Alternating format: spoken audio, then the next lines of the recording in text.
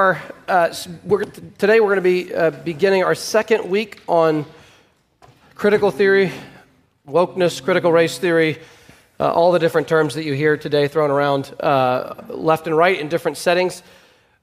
There's always a degree of fear and trembling talking about this topic because it's so easy to be misunderstood or to be mischaracterized or to be accused of various different things. And so we definitely need to pray. Papa Fred, could you open us in prayer? And then we're just going to dive in to a whole collection of different issues that are interrelated here. So Papa Fred, pray for us, please. Thank you, Mark. Dear Heavenly Father, we need your help today. We're talking about a subject, social justice versus your justice. You've called us to do justice, to be just, and yet we can't do that without a heart change. And you promise us in Ezekiel and Jeremiah that you're going to give us a new heart, and you're going to cleanse us, and you're going to put your spirit within us and remove the heart of stone from your flesh and give you a heart of flesh. And that's the only way we can accomplish this, is through you and with you. The other topic, the social justice issue, is more of a academic pursuit initially, and it seems to have caught hold, and the folks that are pushing this agenda, advancing this agenda, are certainly do not have the Bible in mind, do not have your teaching in mind in Ezekiel and Jeremiah, the fact that we can't do this without a heart change. So help us today, help us with these definitions, help us to make sense of all this. In Jesus' name, amen. Amen. So you may remember last week, if I can show a few images here on the screen. Last week I began by mentioning that not too far from where we are right now, at Moores Ford Bridge was the last, now I want to be clear here, it was the last mass lynching in American history. It was not the last lynching that ever happened in our history, sadly, but it was the last mass lynching with 4 individuals plus an unborn child involved, and that happened just about 15 minutes or so, 20 minutes from here at Moores Ford Bridge. We want to begin not every week per se, but we want to begin by recognizing things in the past. Here is a very famous image that was circulated starting around 1863 of an African slave. I'm sure you've seen this at some point in your life, who was brutally whipped and beaten by John Leon, his plantation white slave owner. This man escaped from that plantation in Louisiana, and he fled for, I think, 10 days. And this is, by the way, after he had spent 2 months recovering from this whipping. He was sick, and he actually lost consciousness and couldn't remember everything that had happened because of how sick he was as a result. But when he finally was able to escape, he apparently traveled for about 10 days and was found in another location and rescued, and they took a picture of his back. And this is just absolutely horrifying, obviously. This had a huge influence at the time when it was circulated. This is when photography was starting to have an impact culturally. And so in 1863, right around the Civil War period, this photograph had a huge impact, as you can imagine, when people saw the horrors of the African slave trade and how slaves were being treated. Let me say as clearly as I can. I want to keep doing something each week. We want to not ignore what has happened particularly in our nation's past. We don't want to Photoshop it. We don't want to act like it didn't happen. We don't want to act like it wasn't so bad. This is true evil. This is a sin against the image of God. This is a true wickedness in our country's past, and we do not in any way want to minimize that. But what we want to try to be clear about in these weeks is we can call this a lot of names. My concern is that the names that we label this true evil with are now being used. Those same terms are now being used to label things that are actually not this, but we're still calling them this. Okay, now that's my concern. So last Sunday, it had already happened, and you may all have already known about it. I did not know about the Memphis police interaction with Tyree Nichols that you may have seen. I didn't even hardly know about it. I was told about it on Monday, and so I kind of researched it this week. We all have looked at it this week. And so I want to spend several minutes talking about that, not because we have some sort of special insight, but because this is happening right now in the news.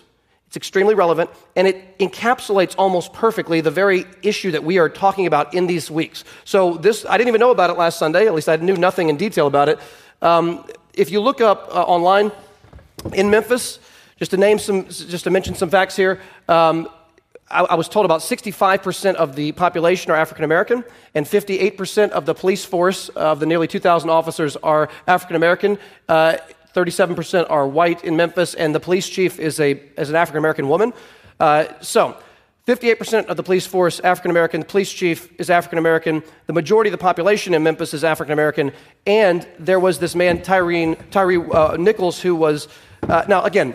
I know there's innocent until proven guilty. There may be information we don't know about at this point that will in some way change how we're viewing this. But up to this point, the police video, which I've seen, and maybe you've seen too, there's one on a street camera, there's one on body cams. It looks really bad. It looks really awful what happens to Tyre Nichols. It seems as though he is being beaten far beyond any kind of justice, and he ends up dying a few days later in the hospital from the beating he received from these 5 police officers. Now, these are the 5 police officers that were involved in this particular incident. Now, I don't want to be misunderstood in any way in what I'm about to say. There have been abuses by white police officers, there have been abuses by black police officers, but I want you to see the 5 individuals who were involved in the beating and the death of Tyre Nichols were all African American, in a majority African American police force and a majority African American city with a police chief that's African American. Now, in my mind, the question is not even a racial question. The question is about other things. We could talk about other things about justice and how things should be carried out, but I'm not even thinking at all. When I first saw the story, I wasn't thinking in racial categories. I was just thinking in terms of what happened was clearly, it appears to me to have been unjust and what can be done about that. But I want to show you, and I'm going to take several minutes on this, okay? So I'm going to show you tweets, headlines, things that have been said over the last couple weeks, and you may have seen some of these. And this is where I just started going, what is happening in our culture and how we're interpreting this? So let's just look here. Congressman from Florida, doesn't matter what color these police officers are. The murder of Tyre Nichols is anti-black and the result of a system built on white supremacy. I saw things like that and I started thinking, what in the world? Where are we getting that from in this particular case? Again, we're not denying that white supremacy exists in the world. We're not denying that white supremacy has happened in our past and that there are still people today who are actual, genuine white supremacists. We're not denying that. But the question is this particular incident due to white supremacy? Do you see the question? Now let's keep going here. Another person on Twitter, just as women sometimes carry water for misogyny and the patriarchy, black people have definitely done the same for white supremacy. You're stuck on the faces. I'm looking at the system and why it was created. Now, do you see?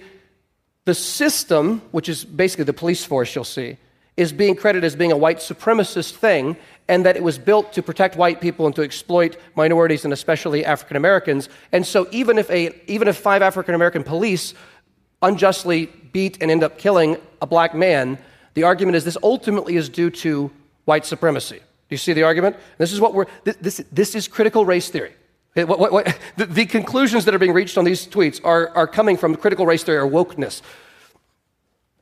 Another person, diversifying the police force doesn't end racism because racism is inherent to the organization of the institution and its daily operation. Racism is what policing is. Now again, this is critical race theory. This is what critical race theory does to how you interpret what's going on around you. It says that the police force doesn't just maybe have some bad police who are in it, or that there might be some reforms that can make things better, but no, it is from top to bottom, it is fundamentally a white supremacist structure and is a version of white supremacy. It doesn't need to be reformed. It doesn't need in any way to be in any way amended. It needs to be abolished or defunded. Yes, sir.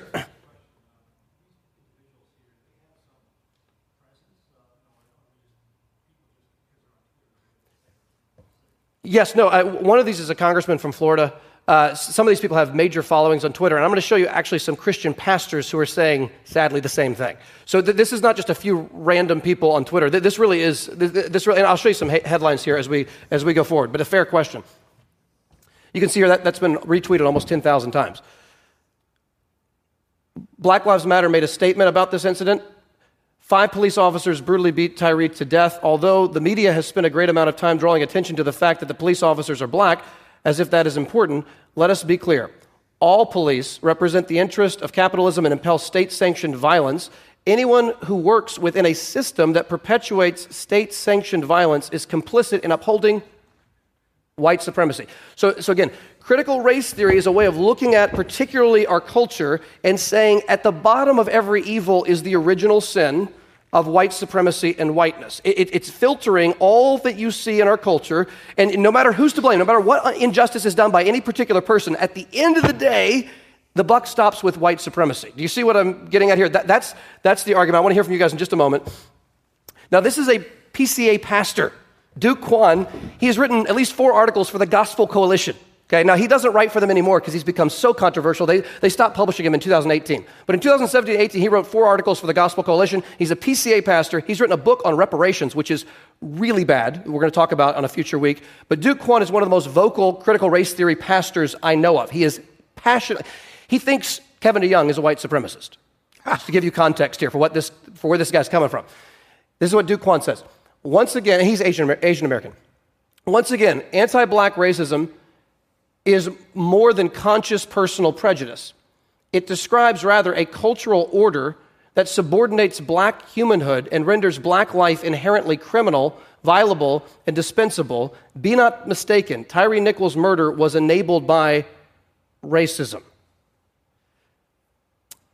Now, Micah Edmondson, he's spoken at the Gospel Coalition. He spoke it Together for the Gospel on a panel on MLK in 2018. This guy has been a major evangelical voice. He hangs out with Russell Moore and guys like that, and you'll see his name on Twitter and in other places. But yes, he's spoken at MLK 50 for TGC.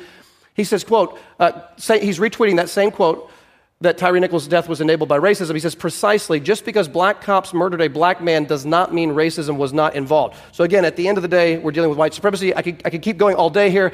Jamar Tisby, another big voice on this issue, he says, how long, O Lord, how long until black mothers no longer have to weep for the lives of their children stolen by those charged to serve and protect? How long until our melanated skin is not weaponized against our existence? Now, again, I'm sure this is not isolated incidents. Here's an article for Independent, written by Nyla Burton, pointing out that the officers involved in Tyre Nichols' death were black is a dangerous distraction. In this article, she says, the police officers who killed Nichols are black, which has prompted many people, particularly online, to attempt to counter the idea that his death is linked with systemic racism. Skip down here. It's about how the entire system encourages all those who join it, no matter their own racial background, to dehumanize and target people of color. She continues, this is a systemic problem that goes beyond the race or ethnicity identity of the police officers involved in this tragedy. It is shockingly easy in the leviathan of unjust systems to train people to hate their own, to detain their own unlawfully, to abuse them, and to end their lives.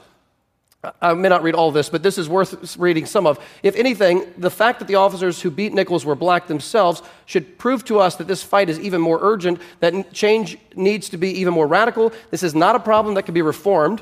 See, that can be chipped away with initiatives like diverse hiring practices or racial sensitivity training or body cameras. The law enforcement system in our country is rotten and evil. Defunding the police and prison abolition are the only paths forward that offer any kind of moral clarity, any kind of hope for freedom. Black people have suffered so many indignities and cruelties at the hands of this racist state for centuries. No matter what race the foot soldiers are, the system is irredeemable and must be dismantled. Duke Kwon, Tyre Nichols was 100% lynched. Again, the 5 officers who beat him were themselves African American. That's an important point here. Continuing here, another article. This is from Boston, the NPR in Boston, WBUR. Tyre Nichols' death was more than police brutality. That was a lynching, says Reverend Dante Stewart. And it says here, when those in the past put black people up on a noose, it was a message to them, this is our estimation of your life, and much more, this is our hatred of your life. And when Tyre Nichols was beaten and the just immense disregard to him, it showed us in public, once again, the estimation of black life, white racism, and white supremacy, and on it goes. Now, here's someone tweeting the opposite point. This person says, what if, and he says, stay with me, these 5 men were actually agents responsible for their own reprehensible actions and not merely hapless puppets being manipulated by the invisible hand of inescapable and omnipotent white supremacy. So, Greg, can I start with you? Just reflections on all, we're going to see this continuously for the next number of years with all kinds of articles like this and stories like this. And as tragic and awful as this story is, the interpretation is the problem, the story itself is a problem, but the interpretation is even more problematic with what is being said here. It is. I think we mentioned this last time, but I want to mention it again. We have to be aware of the presuppositions that underlie our interpretation of the facts. We all have them.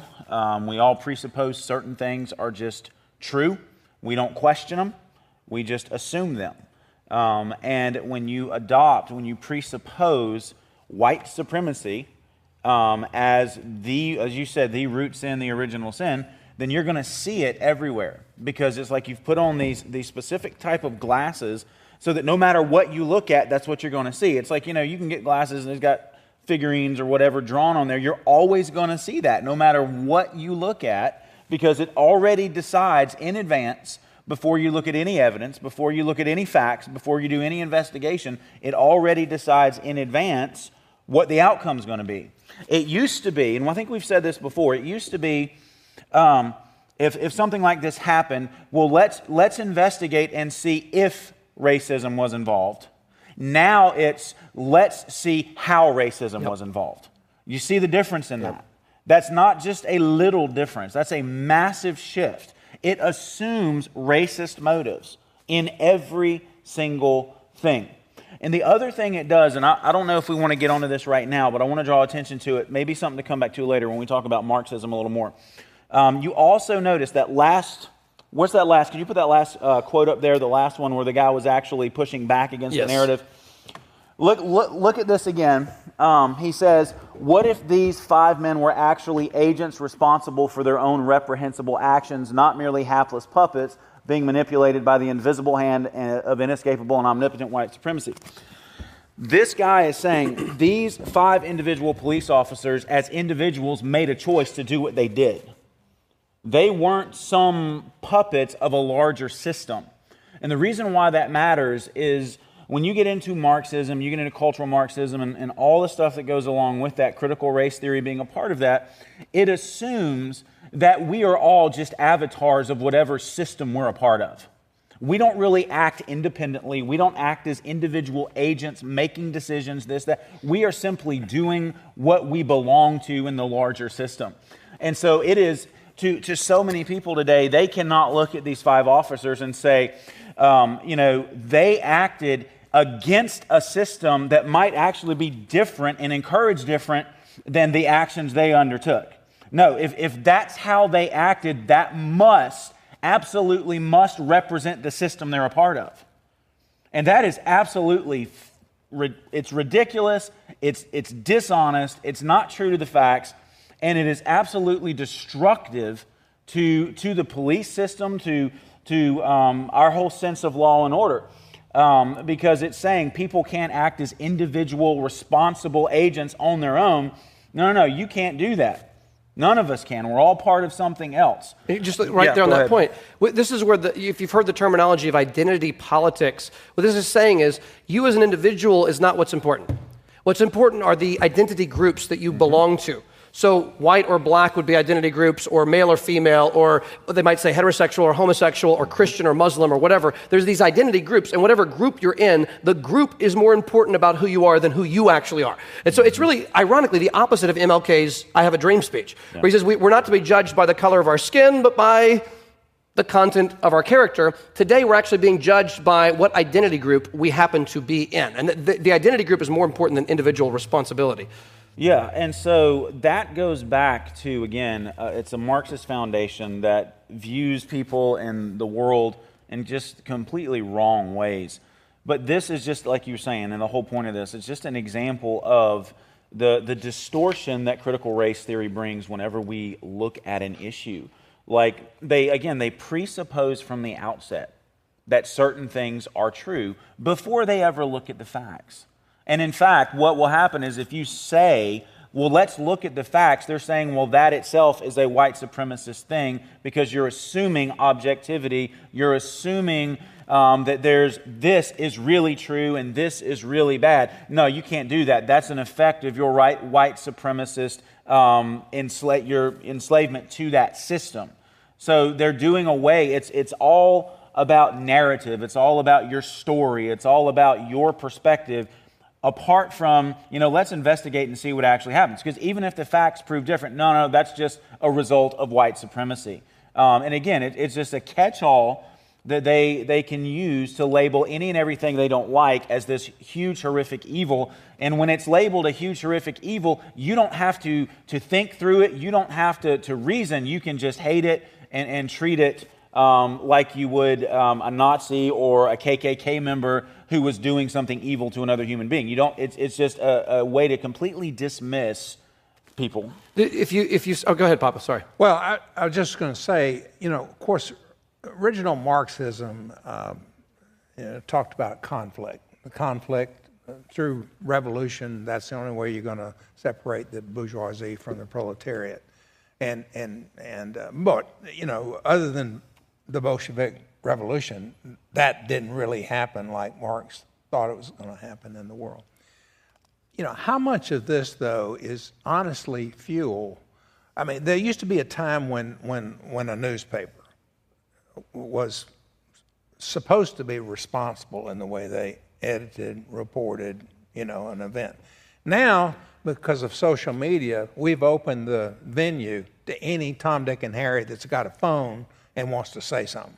Yeah, I've heard it said, Fred. I heard someone say that the difference. The difference between what becomes a local news story and what becomes a national news story. So you get the distinction. Well, local news just covers whatever's going on, but then national news is selective because they can only pick so many stories to be on the national news. The difference between a local news story and a national news story today is which local news stories fit this narrative. Mm-hmm. If the local news story fits the CRT narrative, it's going to be on every major news network that's national, and it's going to be talked about for a long time.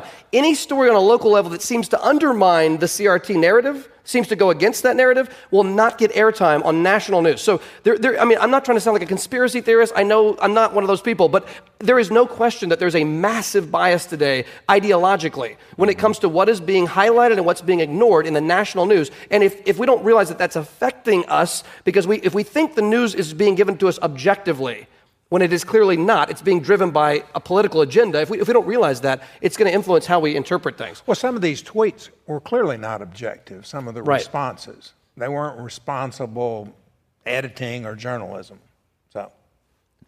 So real quick, let me mention here, I'm going to show a quick clip from Neil Shimvey. If you know Neil Shimvey, he has been so good on this topic. His website, I think neilshimvey.com or something, has endless resources that's really solid. So there's a book that came out from InterVarsity Press, and I'm not kidding you, this is the actual book title.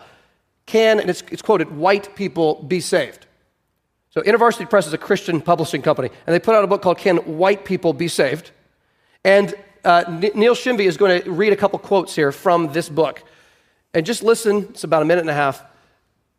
This is in the middle of one of his debates on CRT. And again, this is Neil Shimvey. He's really solid on this whole topic. I recommend him highly. There's a book published in 2019 called "Can White People Be Saved?" published by InterVarsity Press with a number of Fuller Seminary professors writing there. It says explicitly they draw on cutting-edge theory and racial studies and critical theorists who analyze race. Here are some quotes. Here's one from Andrea Smith's essay, "Decolonizing Salvation." "What we presume to be true of the Bible is primarily the result of the history of European interpretation as translated into European languages. We would have a completely different understanding of the Bible if we read it through indigenous languages. According to the European positivist grammar of truth, if proposition P is true, then not P must be false. Indigenous epistemologies, indigenous ways of knowing, are not beholden to such logic systems.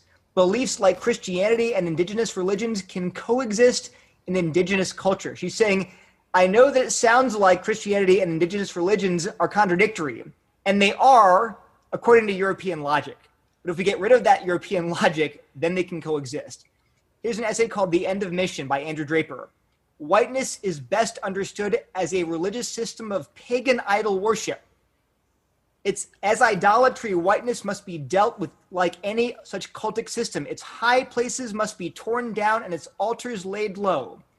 Christian discipleship that entails a deconversion from whiteness is necessary if any true experience of reconciliation with God, others, the creation, and ourselves is to take place." And it's the essays are like full of... Okay, so you get a sense there of the kinds of things. It's exactly what you said, Greg, which is that the idea of certain forms of logic, like the law of non-contradiction, is considered as being a European idea, and therefore it's part of so-called white supremacy or whiteness. So we need to talk about, I think, biblical definitions of some of our terms here. Yeah, absolutely. So, Greg, this is a big part of the conversation. Can you kind of start to help lead us through? We want to define our terms like justice and these kinds of things with a biblical support. So, yeah, so what I want to do, I want to give some definitions. So if you got your notebook, pen handy, this is the time to write. And then we're going to look at some scripture passages to kind of show where we get this and how this works biblically, okay? Because there's at least 2 terms, 3, maybe more, depending on how big you want to go. I've got 3 right here, okay? We're going to look at justice, righteousness, and equity. All right? Those are big terms, big terms, and they matter in the Bible, okay? Here's a definition, a very simple definition of justice in Scripture, okay? It's this. It's giving every man his due in treating him according to his deserts. Giving every man his due in treating him according to his deserts. I get that from Charles Hodge, and when he says his deserts, that's what he deserves. Okay? That's a definition of justice. All right, here's a definition of righteousness. I'm going to give the basic definition and then 2 applications of that definition, okay? So righteousness is strict adherence to the law. It's strict adherence to the law, doing what's right. For people, for men, for women, it means conformity to God's law. Okay? Strict adherence to the law. For us, it means conformity to God's law. And for God, it means conformity to Himself. So for us, it's conformity to God's law. For God, it's conformity to Himself. And you can stop right in there if you want for a second. Why would we not say, why do we say that way about God? Because there's not a law higher than God. God is the final ending point, the final resting place. He is the standard. So if He's going to conform, it's going to be to who He is, since the law is a reflection of His character for us to follow. So we've got justice, righteousness, and then equity. And I get this, and I'd encourage you, there's an online website for this. You can buy a hard copy. But it's the old Webster's Dictionary from 1828. This is before our language got corrupted. That's before me. Do what? That's before me. It was, just a little bit. You came soon after, Fred. But 1828 Webster's Dictionary, I looked it up. What is equity, okay? And so here it is. In practice, equity is the impartial distribution of justice. That's huge. In practice, equity is the impartial distribution of justice. All right, I want to look at some scripture, so if you have your Bibles, please get ready to flip to a few places. And guys, these words, especially for justice and righteousness, equity's in there too, scripturally, but justice and righteousness, we have to get these right. Yes. We absolutely have to get these right. And like Mark said last week, like the problem is people today are using these terms, but they've gutted them of their original content and put new content in so that they're using the same terminology, but they mean something entirely different. We want to know what they actually mean and how they work. So look at Genesis chapter 18, verse 25. Genesis chapter 18, verse 25.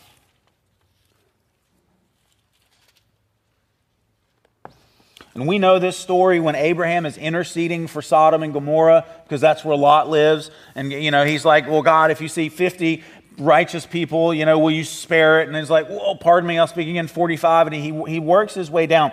Look at verse 25. This is what Abraham says to God, and he hits on something vital here. He says, far be it from you to do such a thing, sweep away the righteous with the wicked, so that the righteous fares the wicked. Far be that from you. Shall not the judge of all the earth do what is just or right? Basically, he's saying God will do what's right. God can't do what's wrong. God will do what is just. Let's look at Deuteronomy. Flip a few books to the right. Deuteronomy chapter 7. We're going to begin reading in verse 9, and we'll read through verse 13. And the definitions I gave you guys, once you kind of get a hold on that, and then you understand that that's the definition the biblical authors are working with, a whole lot in Scripture opens up. Deuteronomy chapter 7, beginning in verse 9. It says, "Know therefore that the Lord your God is God, the faithful God who keeps covenant and steadfast love with those who love him and keep his commandments to 1,000 generations, and repays to their face those who hate him by destroying them. He will not be slack with one who hates him. He will repay him to his face. You shall therefore be careful to do the commandment and the statutes and the rules that I command you today. And because you listen to these rules and keep and do them, the Lord your God will keep with you the covenant and the steadfast love that he swore to your fathers. He will love you, bless you, and multiply you. He will also bless the fruit of your womb and the fruit of your ground, your grain and your wine and your oil, the increase of your herds and the young of your flock in the land that he swore to your fathers to give you." And we could keep reading on, but again, keep in mind, justice is giving to every man his due in treating him according to what he deserves, righteousness, strict adherence to the law for us, conforming to the law of God. Look at Psalm 58. Psalm 58. We'll look at verse 11.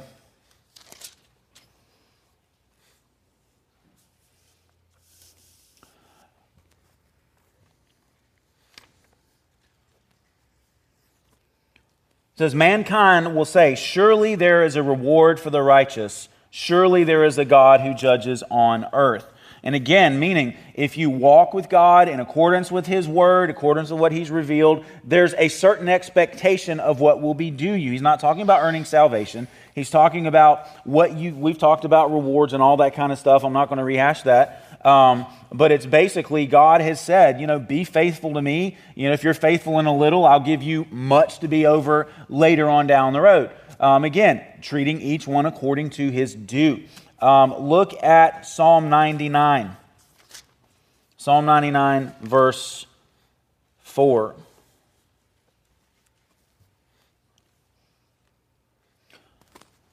And so remember our definition of equity here. It is the impartial distribution of justice, meaning you, without any favoritism, you give to people what they are due. It says this, "The king in his might loves justice. You, God, have established equity, and you have executed justice and righteousness in Jacob." You see the word justice, you see the word righteousness. They go together all the time in the Old Testament. They're often together, and there's a good reason for that. Look at... But, yes, sir. but this equity, though, is not the social justice equity. No, and again, remember, we're giving you biblical definitions. Right, but I wanted to right, yes, make that this point. is not how social justice people will use this. It's a different definition in their dictionary. Look at Isaiah chapter 33, verse 22.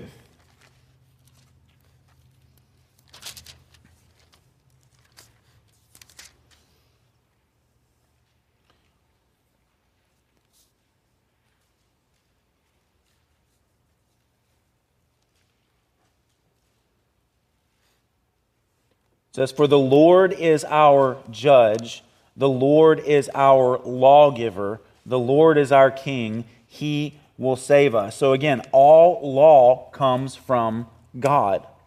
All law and the giving of law ultimately comes from him.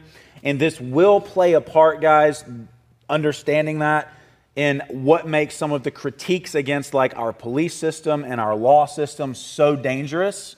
So much of the Western conception of law, not all of it, but a lot of it is rooted in a biblical understanding of God as the lawgiver and all that goes along with that. So to overthrow and accuse the system we're in of being patently sinful and needing to be replaced is to say God's law itself has a problem and might need to be fixed. Okay, it ultimately goes back there when we get to, because I'm going to bring the book, we're going to quote from the one of the seminal texts on critical race theory.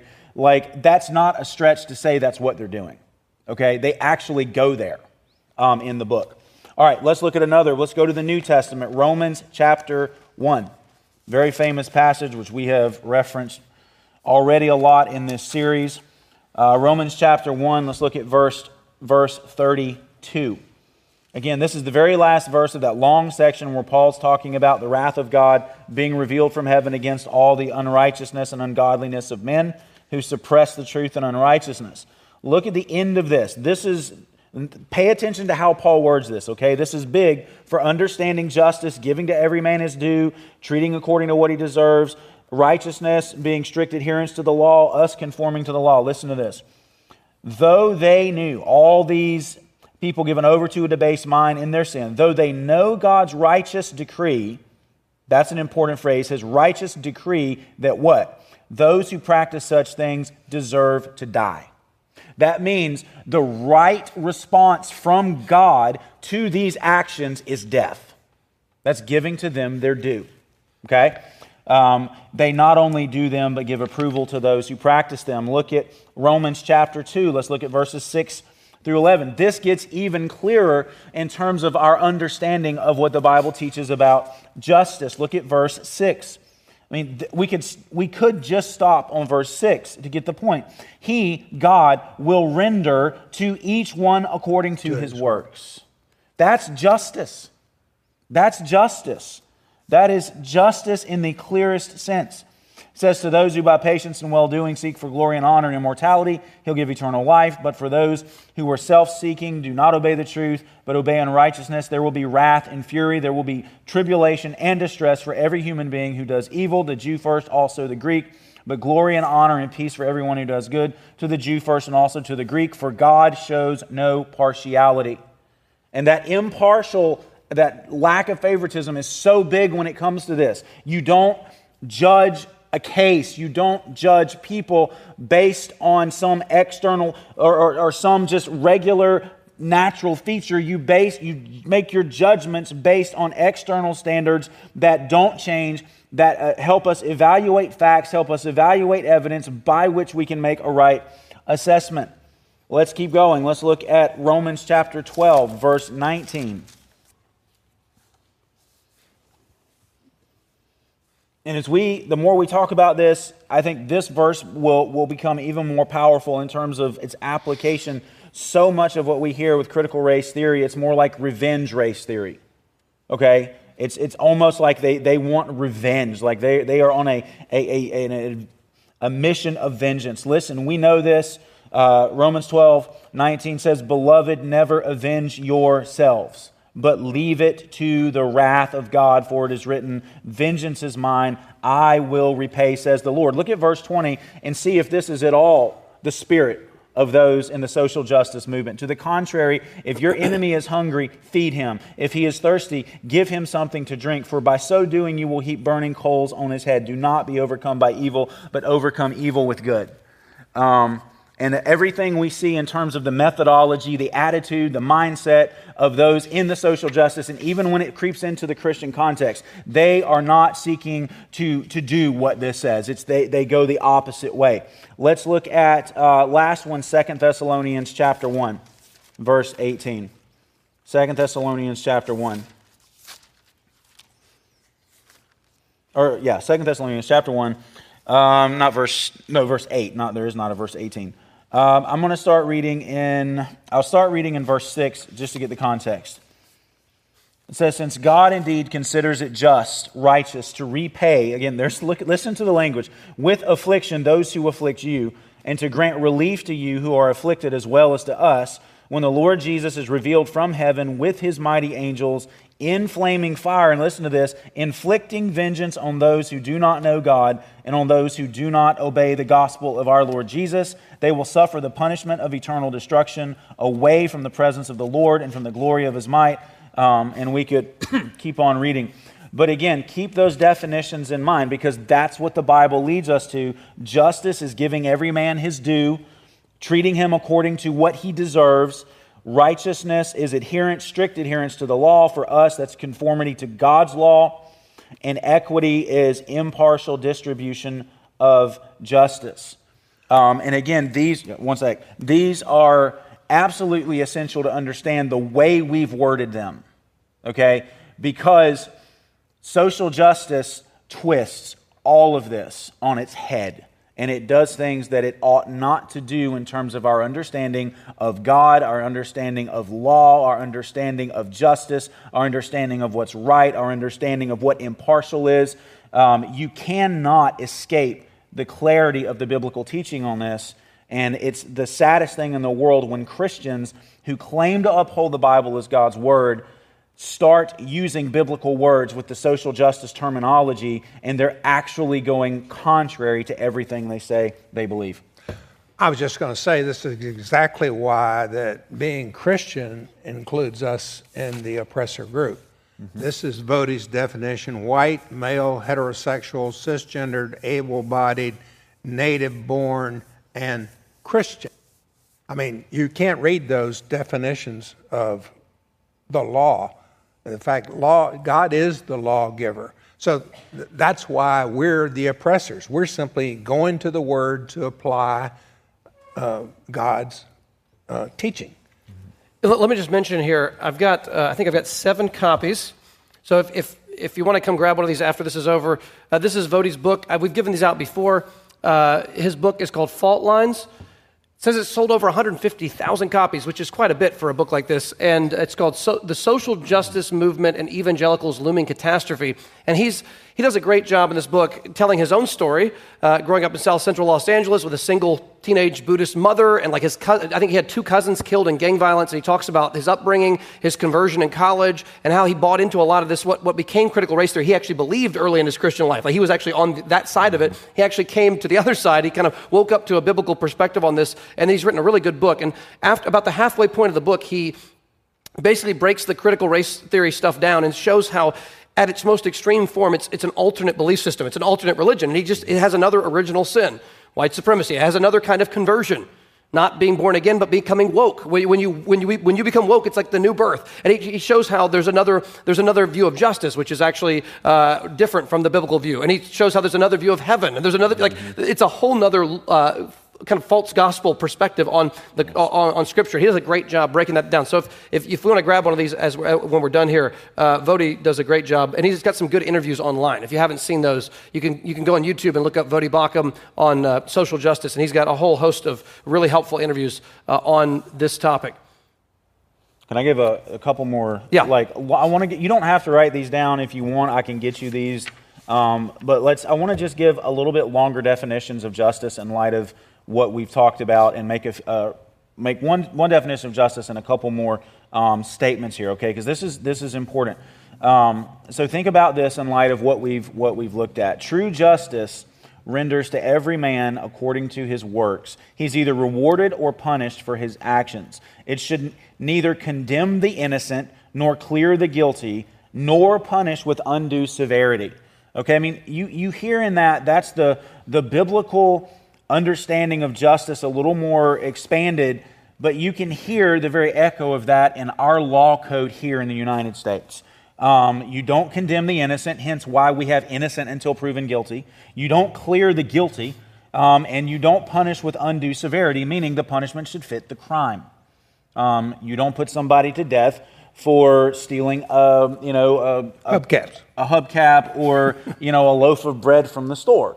It's very, God's justice is the very best kind of justice, and that's why our society is based on it. Listen to this. Condemnation for wrong.